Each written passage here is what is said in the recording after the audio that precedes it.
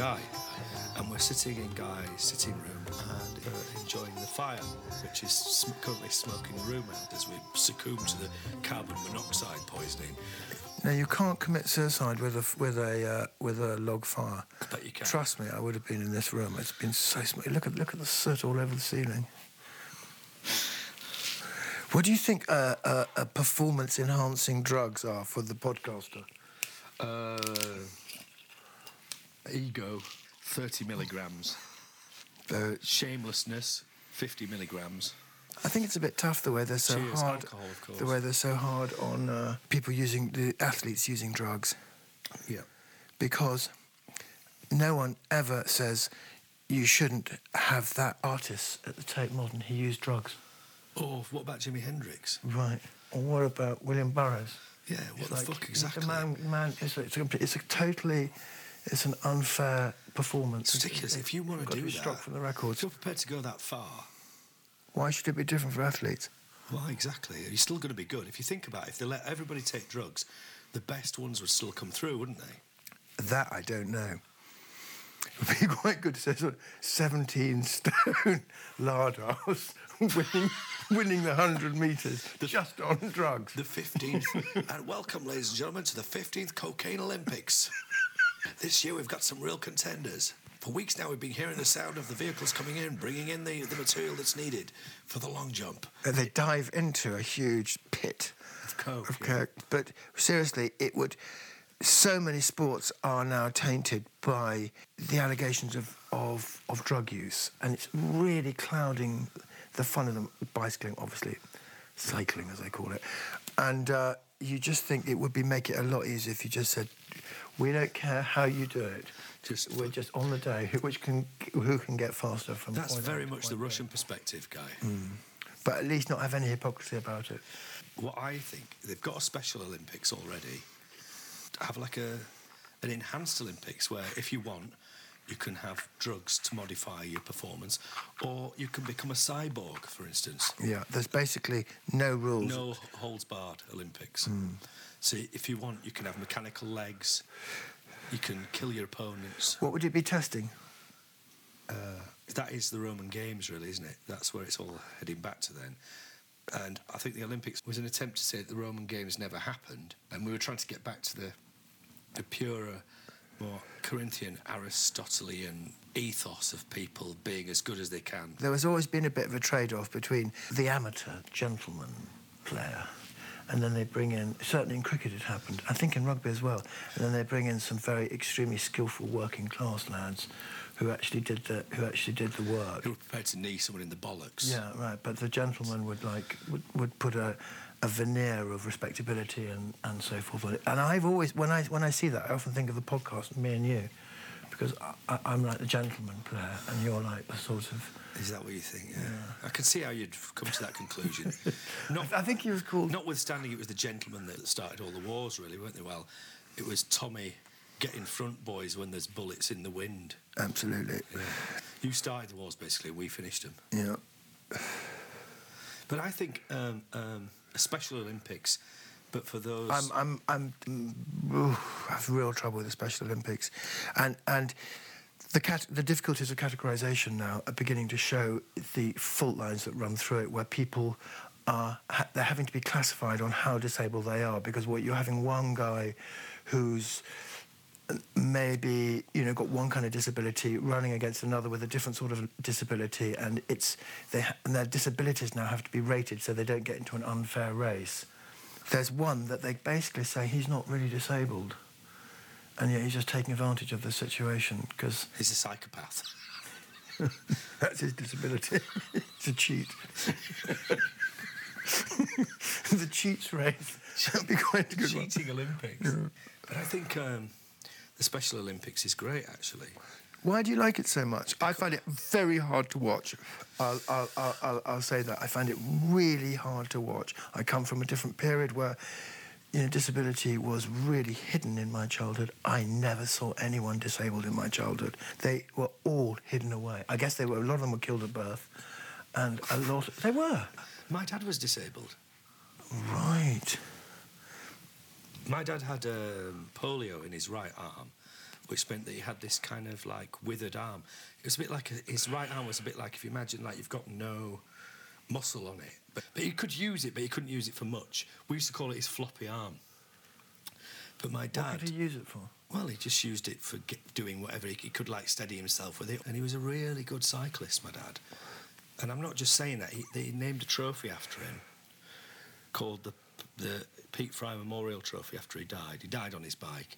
He didn't want any special favours, actually. He would have looked down on the Special Olympics because he used to ride against able-bodied people. He was part of the Leeds Mercury Cycle Club. They were all able-bodied. And at the age of 43, he was in a race called the Tour of the Kingdom of Fife. And he set out on this race, and I was one of the, what do they used to call them? Stewards. And it just meant standing at some fucking godforsaken corner in the middle of nowhere waiting for this pack of cyclists to come past. And then they'd go past. And then you'd have to stand there with your little flag, and then they'd come round in the car and pick you up and take you to the next one. And I remember this race. It was the Tour of the Kingdom of Fife. It was a 2-day race against about 130 people, maybe 100 miles or so. Standing at the side of the road, and my dad suddenly appeared on his bike and went past. And as he did, he used to like prop himself up on his bad arm, and he waved me with his good arm and went and then carried on. I was like, that's weird. I wonder if he's packed. Packed means he's packed in. And then the pack went past about 2 minutes later. And then my mum and my brother came past from a different road and said, "Where's your dad? Have you seen your dad?" And I went, "Yeah, he's winning." And my mother just went, "Oh, for God's sake." And her and my brother were really keen and just drove off and left me there at the side of the road. And he won the fucking race. He won this race.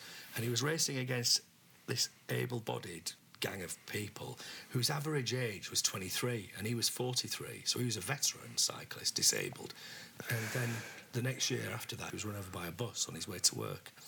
But that's when they named this trophy after him, called the Pete Fry Memorial Trophy. Is it still in existence now? No, because all the people that ran it were at the same age as him, and they're all dead now. Right. And the next generation didn't remember, really. No, and in fact, the only severely disabled friend that I've had, Quentin Crewe, the writer, he disapproved of the sort of disability... No, I was going to say the disability culture, but I don't mean that. But, you know, making special allowances for disabled people.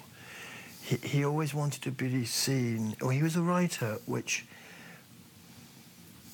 didn't really affect... His disability didn't really affect his ability to write. He had muscular dystrophy. Is that the one? Or muscular sclerosis? He had the one where he couldn't move his leg. MS makes you shake. No, he didn't shake, no. He just couldn't move his legs, but he could feel them. If you touched them, he could feel them. Right. So it was the muscle that had gone. Is that dystrophy? I think it must be dystrophy, yeah. Correct. I mean, but if we're wrong, we're wrong about that. He didn't like being corralled into disabled charities and raising money for disabled people and all that. He felt that was counterproductive. And obviously, you know, that's a voice that is just never heard now.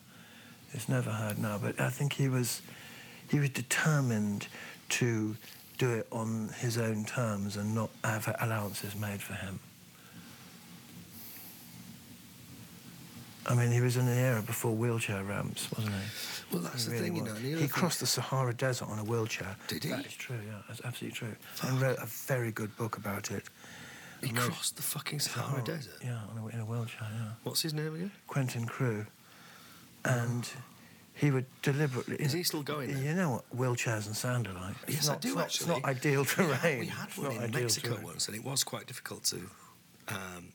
we were with a group of friends in Mexico, so we bought this wheelchair in a supermarket, and then we tried to work out what we were doing. We decided to make a short movie, which was called The Arrival, and it ended up being about Hitler.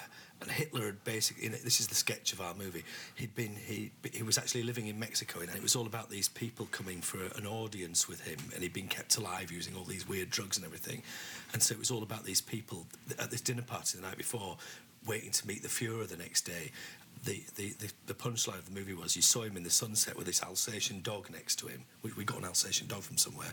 And then the camera zoomed in, and the nurse was standing behind him, and you just saw the movement behind this cloth that was over him, and this pig's trotter came out and tapped on the side of the wheelchair like that, and then that was the end. But we had to push the Did you wheelchair get wide distribution for this movie? across the beach. No, we didn't get any distribution. It was terrible, but it was fun. It was just like, we were on a long holiday. We had to... Anyway, we digress.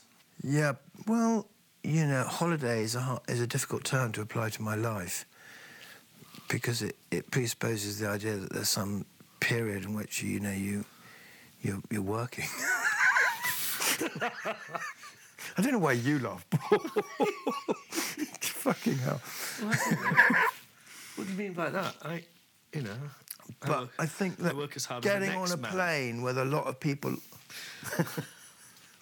Getting on a plane with a lot of people who are all have worked really hard, they've saved up, it's their holiday for 2 weeks. There's a real buzz on the plane, and they're all going off on holiday. That's good. I quite like that. I remember. I've often lived in tourist towns. Glastonbury's a tourist town. Llangollen was a tourist town. And when you go down those high streets, which I know really well, good percentage of the people are on holiday.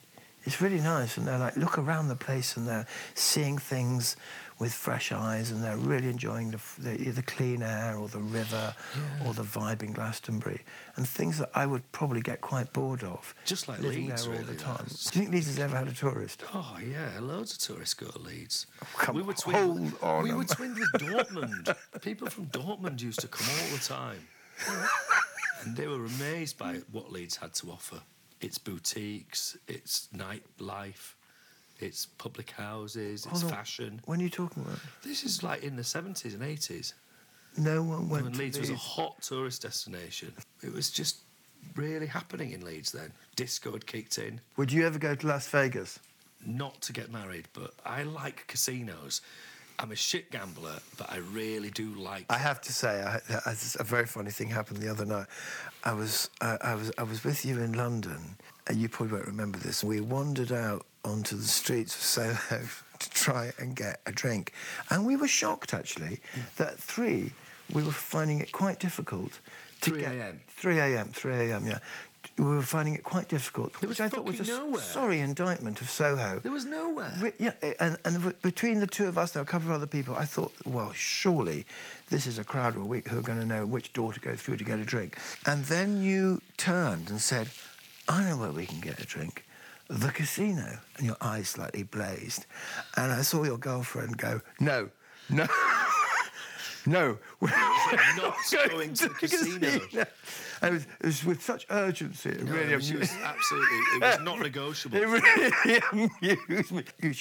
Shortly to come on her lips was, you know what happened last time. Well, I think she's terrified of what might happen.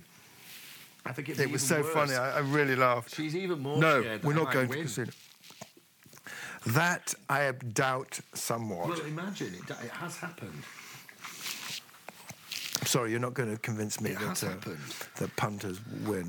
Last time I was in there, in the casino, and I won, I was in there with a friend of mine called Keith, who was a bit of a gambler in his day, but has knocked all that on the head now. But we were really drunk one night, and he said, let's go to this casino. I went, well, let's go to the Hippodrome. And he went, no, it's fucking horrible. Let's go to a shithole in Leicester Square. And he dragged me into this shit-looking place with really low ceilings, and it was full of, like, really desperate-looking people, and we shambled up to this... It was really quite smelly in there, and the carpet was sticky underfoot. And he just said, and I said, what are we doing, Keith? And he said, just follow me. Just follow my betting. And I got about 200 quid's worth of chips, and I thought, I really can't afford this.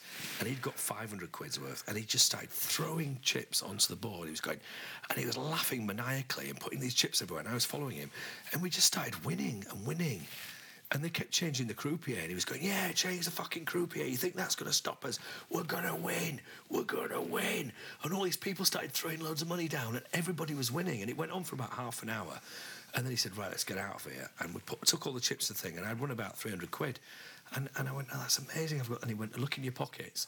And I looked in my pockets, and there were all these chips in my pockets. And he'd been taking the chips off the table and putting them in my pockets. So I had another 100 quid's worth of chips in my pocket. But that's not me, because I lose. That's not gambling. I lose when I go in the casino. Actually, the thing we know about gamblers, people who have a gambling problem, is that they really get high on losing as well. Do they? Because they get into that lovely thing of, oh, look, it's not fair, poor me, everybody hates me, even God's against me, the wheel's against me. Oh. Do you speak from experience? Yeah, I do to some extent, although gambling is never my thing, never my thing, never, never, never. But you understand that, like, It's gone wrong. It's not fair. the will to poverty, Yeah, sabotage. self-sabotage. I love a bit of self-sabotage. Do you? Yeah, I mean, I haven't done it for a while, but I used to really like it. Especially when things are going well, I always think I'm not enjoying this. Too many people are being nice to me. I'm just going to fucking get arseholed and just say what I think. And you just... Ruin it. Totally fucking ruin it. I've done it loads of times. And everyone goes, God, he's a fucking idiot, don't invite him again. I'm over it now, though, everybody. If you listen to this, please invite Do me. invite him round, yeah. Invite me round to dinner parties. All is... it's all finished now, and I hope all is forgiven. I've never been that clubbable, whatever you want to call it. But, I know that I've sabotaged myself. It's like I remember years ago being at this, like, dinner. It's something I still think about with shame to this day. And everyone was like... Come on, let's revel in this. Come on, give it to me. nut No loaf. filtering, OK? You cannot filter Eating nut loaf. Everybody was virtue signalling and being so right on to the letter. And I started vice signalling like crazy. And I started using really objectionable language. And I was going, what's wrong with that? It's only a word, And I ended up standing up and doing a Nazi salute and just, like, shouting at the top of my voice. And they threw me out into the street. A housing association? Yeah. Housing co-op. Housing... And they threw me out into the street, and I just had to hang my head in shame for it. And a few people said, look, it's all right, you were drunk, and it got a bit out of hand. But I didn't do it because I was drunk. It was like that moment when, what's his name? John Galliano totally lost it. Yes. And started using the N-word and talking about Jews and just went totally off the deep end. Yeah, and someone filmed him. And if someone filmed him doing it, and it was obnoxious and objectionable. But it's because of that feeling of being imprisoned. I know why people do things like that. They just kick off and they try and say the most offensive things possible just because they're sick of everyone being nice all the time. Do you know what I mean by that? Yeah, I do know what you mean. So you think probably he didn't really mean it at all. All he was doing was just playing a game. Not even playing a game, just reacting. Well, like you play a game if you play a part on the stage, for instance, where you have an objectionable character. No one goes, that's not right. They just go, he's just playing a game. That's his part that he's playing. But there is some pretty insidious shit around at the minute about all that. I keep noticing this in this whole Illuminatus conspiracy theory thing where people they always go about the Rothschilds and the Jews controlling everything, and they they link that in with Hitler and say that the Jews organised the Holocaust and all this fucking nasty shit. I mean, there's some really poisonous stuff going on. And the thing is, if you're up your own arse and drunk all the time and, you think that that the reality you're involved in is complete bollocks, i.e. the fashion world, and you're doing a bit of, like, bedroom research at home when you're on your own, maybe you start to believe that stuff after a while, and maybe that comes out. And that really is horrible and wrong. Because, that definitely is going on at the minute. The rise of the right, all these fucking marches going on. I mean, people are deliberately stirring that stuff up. So you can't excuse people behaving like that, but you can understand them. Boys will be boys. Girls never behave like that, do they? Not really. No, not as a rule. No. The funny thing is that when women do get into positions of political power, nothing madly seems to change, and I never quite worked that out. What about Angela Merkel? Yeah, maybe that's an exception to that rule. Do you think there's something feminine about Angela Merkel's politics? I thought you were going to say, do you think there's something feminine about Angela Merkel? No, I do not mean that. All right. About her politics. Just making sure you know. I mean, a woman. She's a woman, She's a lovely woman. And I never see her. She's and lovely. And I never see her husband. I never see her husband. Has she got a husband? She's got a husband. No, she hasn't. She's got a husband, yeah. She's on record as saying kids are repulsive and she doesn't want any. I doubt that very much. She said that kids make her feel a bit queasy and she doesn't mind them, but don't bring them near her. I'll let that pass. Maybe that was somebody else who said Eva that. Braun. Guy? When I meet Germans abroad... Here we go. No, I feel like... But we're already on record as to what happened the last time you met Germans abroad. We'll draw a veil over that. Yeah. But I remember being with some in Goa, and someone was giving them a little bit of a hard time, and I remember thinking, I said to them, it's really tough for you people because you've done your goddamn best since the war. You really have. You have really behaved so well. You got down, put your shoulder to the wheel. You've worked really hard. Them aside. And you've got an exemplary democracy and you've behaved so well, and yet still, it sticks. What sticks? The war. The war? The war. Do you feel sorry for the Germans then? I do when I meet some nice ones on holiday. And everyone's behind their back, everyone's like doing that thing with their forehead and their fingers into their nose. Exactly. Even and doing the high kicks and everything. And they're so meek, and they so don't want to cause controversy, and they so want to, until meantime, back at base. Meanwhile, in Bavaria. Major fascist riots going on. But, did you hear that? Poor things. God, I wonder what would have happened if we had lost the war. Well, actually, no, let's not go there. We know what would have happened if we'd lost the the war. EU would have looked a bit different, that's for certain. I wouldn't look any different. I wouldn't look any different. Well, you may have. We may have been speaking German. I doubt it somewhat. You would still look at... I doubt it. I'm sure I'd be speaking German. Why would you be speaking German, Guy? Because I would obviously got in with them. Been their mate. Yeah, absolutely. I always have a grudging respect for the Vichy French government, who've decided, OK, let's throw in the towel and make let's just make the best of it. And hope they win the war. We are really fucked. No, they are losing. What a terrible decision. Oh, shit. Is it too late? We changed sides, and from the winning side to the losing side. Really bad judgment there by the French. Really bad judgment. Must have been quite exciting when it all collapsed, though. And there's all those sexy French resistance people running around. Young men with beards and girls in shorts with schmeizers. Yeah. And they were just overrunning the place, blowing everybody up. Have you ever been in a revolutionary situation, Guy? Never. And I've been in a hurricane, and I thought at the time this is what it must be like being in a revolutionary situation where everything is turned upside down. In that case, literally rather than politically. But I've never been. That was in Jamaica. Yeah, I've never been in a really... Your house got completely blown away, didn't it? Yeah, which what would happen in a revolutionary situation, But I've never been in that, and I would quite like to be. In fact, when they were at 1989, when the Soviet Union was collapsing, and there were a lot of those fairly dangerous riotous situations in the Eastern European capitals. Do you remember where they were like Nicolae Ceausescu? People like that were being overthrown. I had a strong urge to go there and to watch it going on, but I didn't typically get off the sofa. We were there in '89. We left just before it all happened. What do you mean there? We were there. I was on tour with a band, and I wrote a song about it when I came back, called King for a Day, but it was all about... That was what was happening. Did it ruin the tour? Literally. No, we just came back, and it was like... there was a really strange atmosphere, and then literally it all kicked off when we came back, and the wall came down and everything. We were...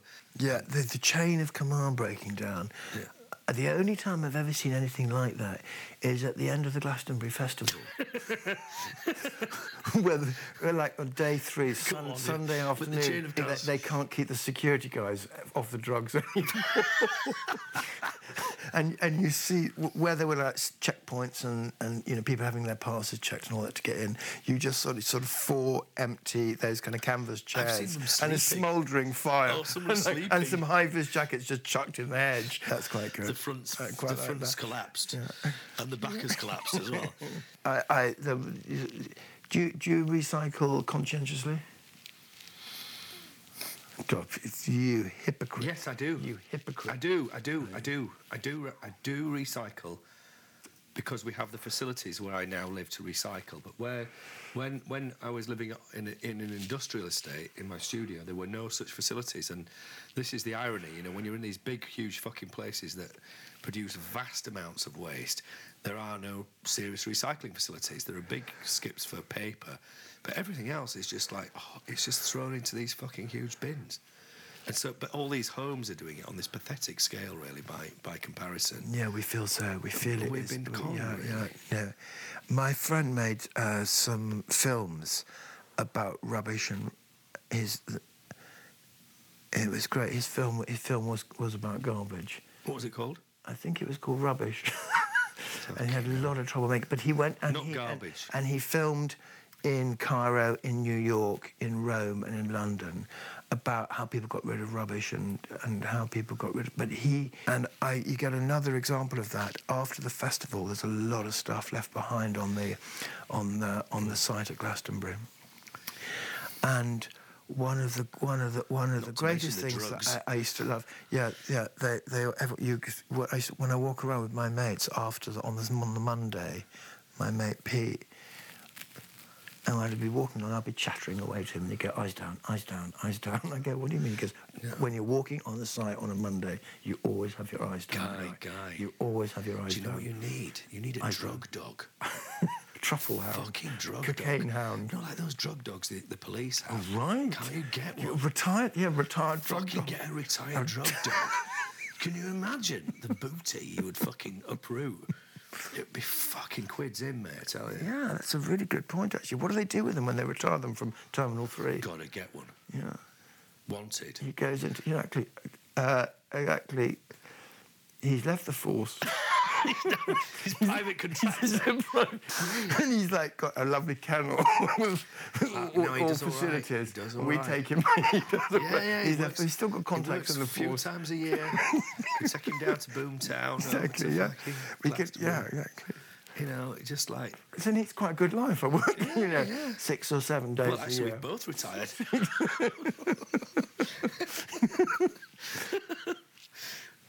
Anyway, so there's a huge amount... I heard that's why Michael Eavis can't put his cows out. Definitely it is. Because they eat all the drugs and then they would die. No, it's actually the tent pegs and the lighters and the scissors and all the bits of metal that are quite deep in the... Cow boots. Impressive machine.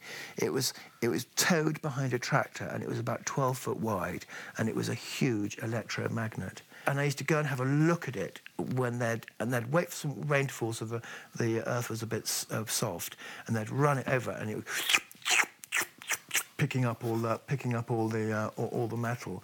Didn't the hippies go mental about that because they'd be demagnetizing the ley lines? Anyway, just to go back to that, so there's a lot of rubbish left over, and one of the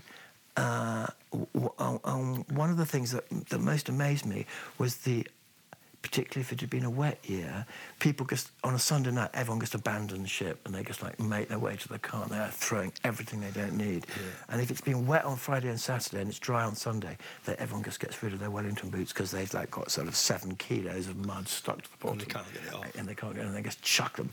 And there was this huge pyramid. I mean, it must have been probably about 10, 12 feet high of Wellington boots. I could stand there and you'd go, OK, there's the left one, because it's, the way they're quite old pattern ones. And you'd start trying to find the other one. You'd try and find the other one. And in fact, if you go into my boot room over there, none of them are pairs. They've got the same size, but if you look closely at them, you realise actually... They're a bit mismatched. Exactly, they're mismatched, yeah. And there's this, and I thought that's the problem about recycling, is that getting it to the point where it's worth something, where it's usable again, is so tricky. Because you could say to someone, right, OK, go through that lot and sort them into pairs, because they're basically, there isn't an odd one in there. No one throws one boot off. They are all there. Yeah, that's true. They're all there. There but might just be the odd one-legged person. Exactly. Sort that lot out. And it's just like, oh, no, it's impossible. And in a very sweet, hippie way, a jeweller came along from Glastonbury. A jeweller? A jeweller who said, I can make jewellery out of it. And they made really so well-intended kind of bangles and necklaces cut out of wellies. And obviously no one in a million years was ever going to wear one or look at that. And this whole beautiful but fatally flawed project was funded and organised, where these boots were recycled as jewellery, but it was an utterly futile operation, the Wellington boot jewellery. And no one's thought what we can do with the